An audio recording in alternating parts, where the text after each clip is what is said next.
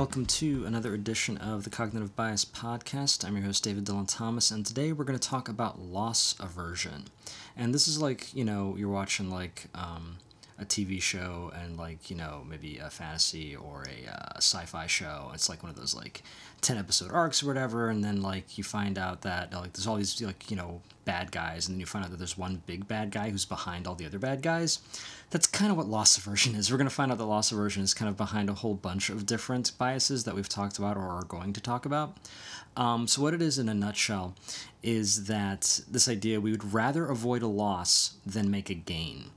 And Daniel Kahneman and Amos Tversky, they kind of put this in terms of losses loom larger than gains. That's their quote, right? And so these are the two folks whose work is the basis of a very famous book called Thinking Fast and Slow, and which is a lot about cognitive bias, and I'm just now finally getting around to reading. It's kind of ironic, but so one of their experiments, deals with this, and the way I like to phrase it is losses cause more pain than the pleasure that comes from gain.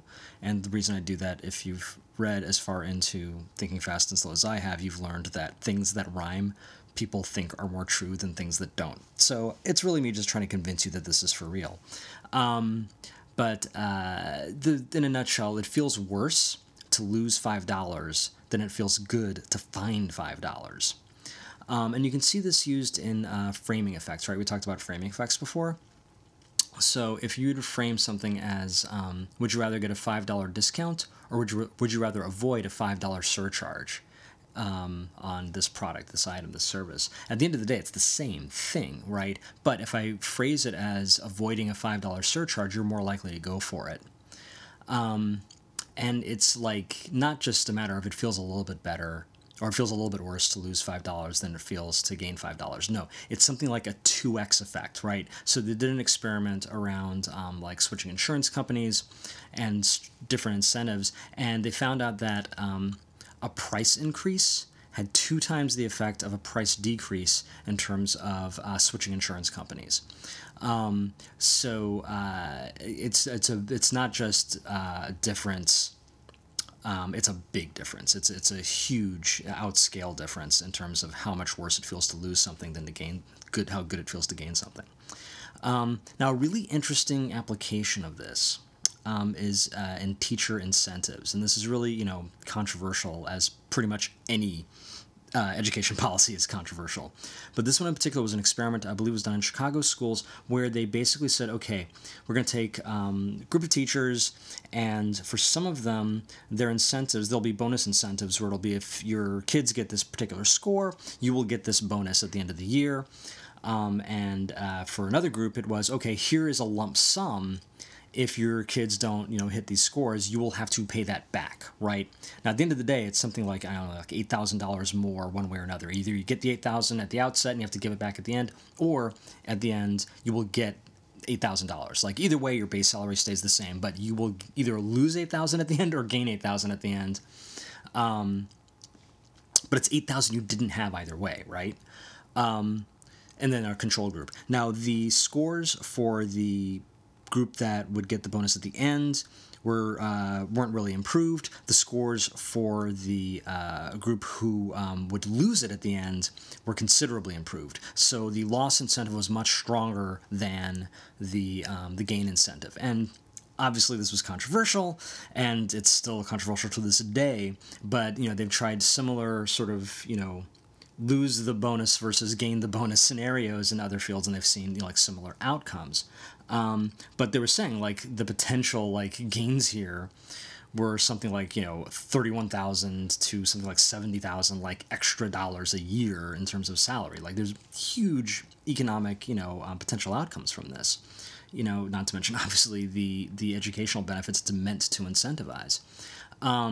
But it's kind of fascinating. And to me, the really interesting part of it, because one of the reasons this is controversial is because you don't want to set up a competitive scenario in a school, right? Like that, there's downstream effects of that. But what they found was, even if it wasn't tied to an individual bonus, right? Even if it said, okay, you're in a group of teachers, and this group of teachers, if their students collectively do well on these tests or see improved scores, all of you get to keep this, extra bonus. The effect still worked, right? So even if you're working together to keep that, lump sum at the beginning and keep from having to pay it back, you see improvements, as opposed to the scenario where you're trying to compete individually with other teachers. So I thought that was very interesting. From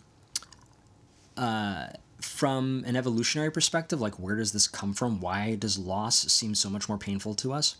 One of the theories is that, back in the day when you're competing for food and you're living hand to mouth, if you lose food that you had, that could kill you. That could be it. Like, each meal could be your last. So if you, killed a deer and someone else stole that deer, okay, I don't know where the next deer is coming from, right? That could be it. However, if I killed a deer and I find another deer and I killed it, well, that's nice, but I can't store the deer. I don't have a fridge. I can't, I can eat more of it and be extra full that day, but that's not going to increase my odds of living longer, right? That's not going to make me live any longer to find that extra deer.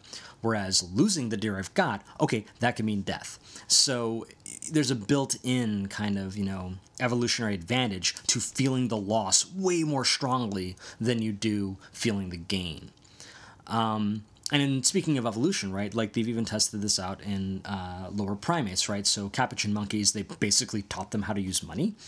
And, when you teach monkeys how to use money, they basically do the same stuff we do. And they saw the same loss aversion start to appear in different experiments.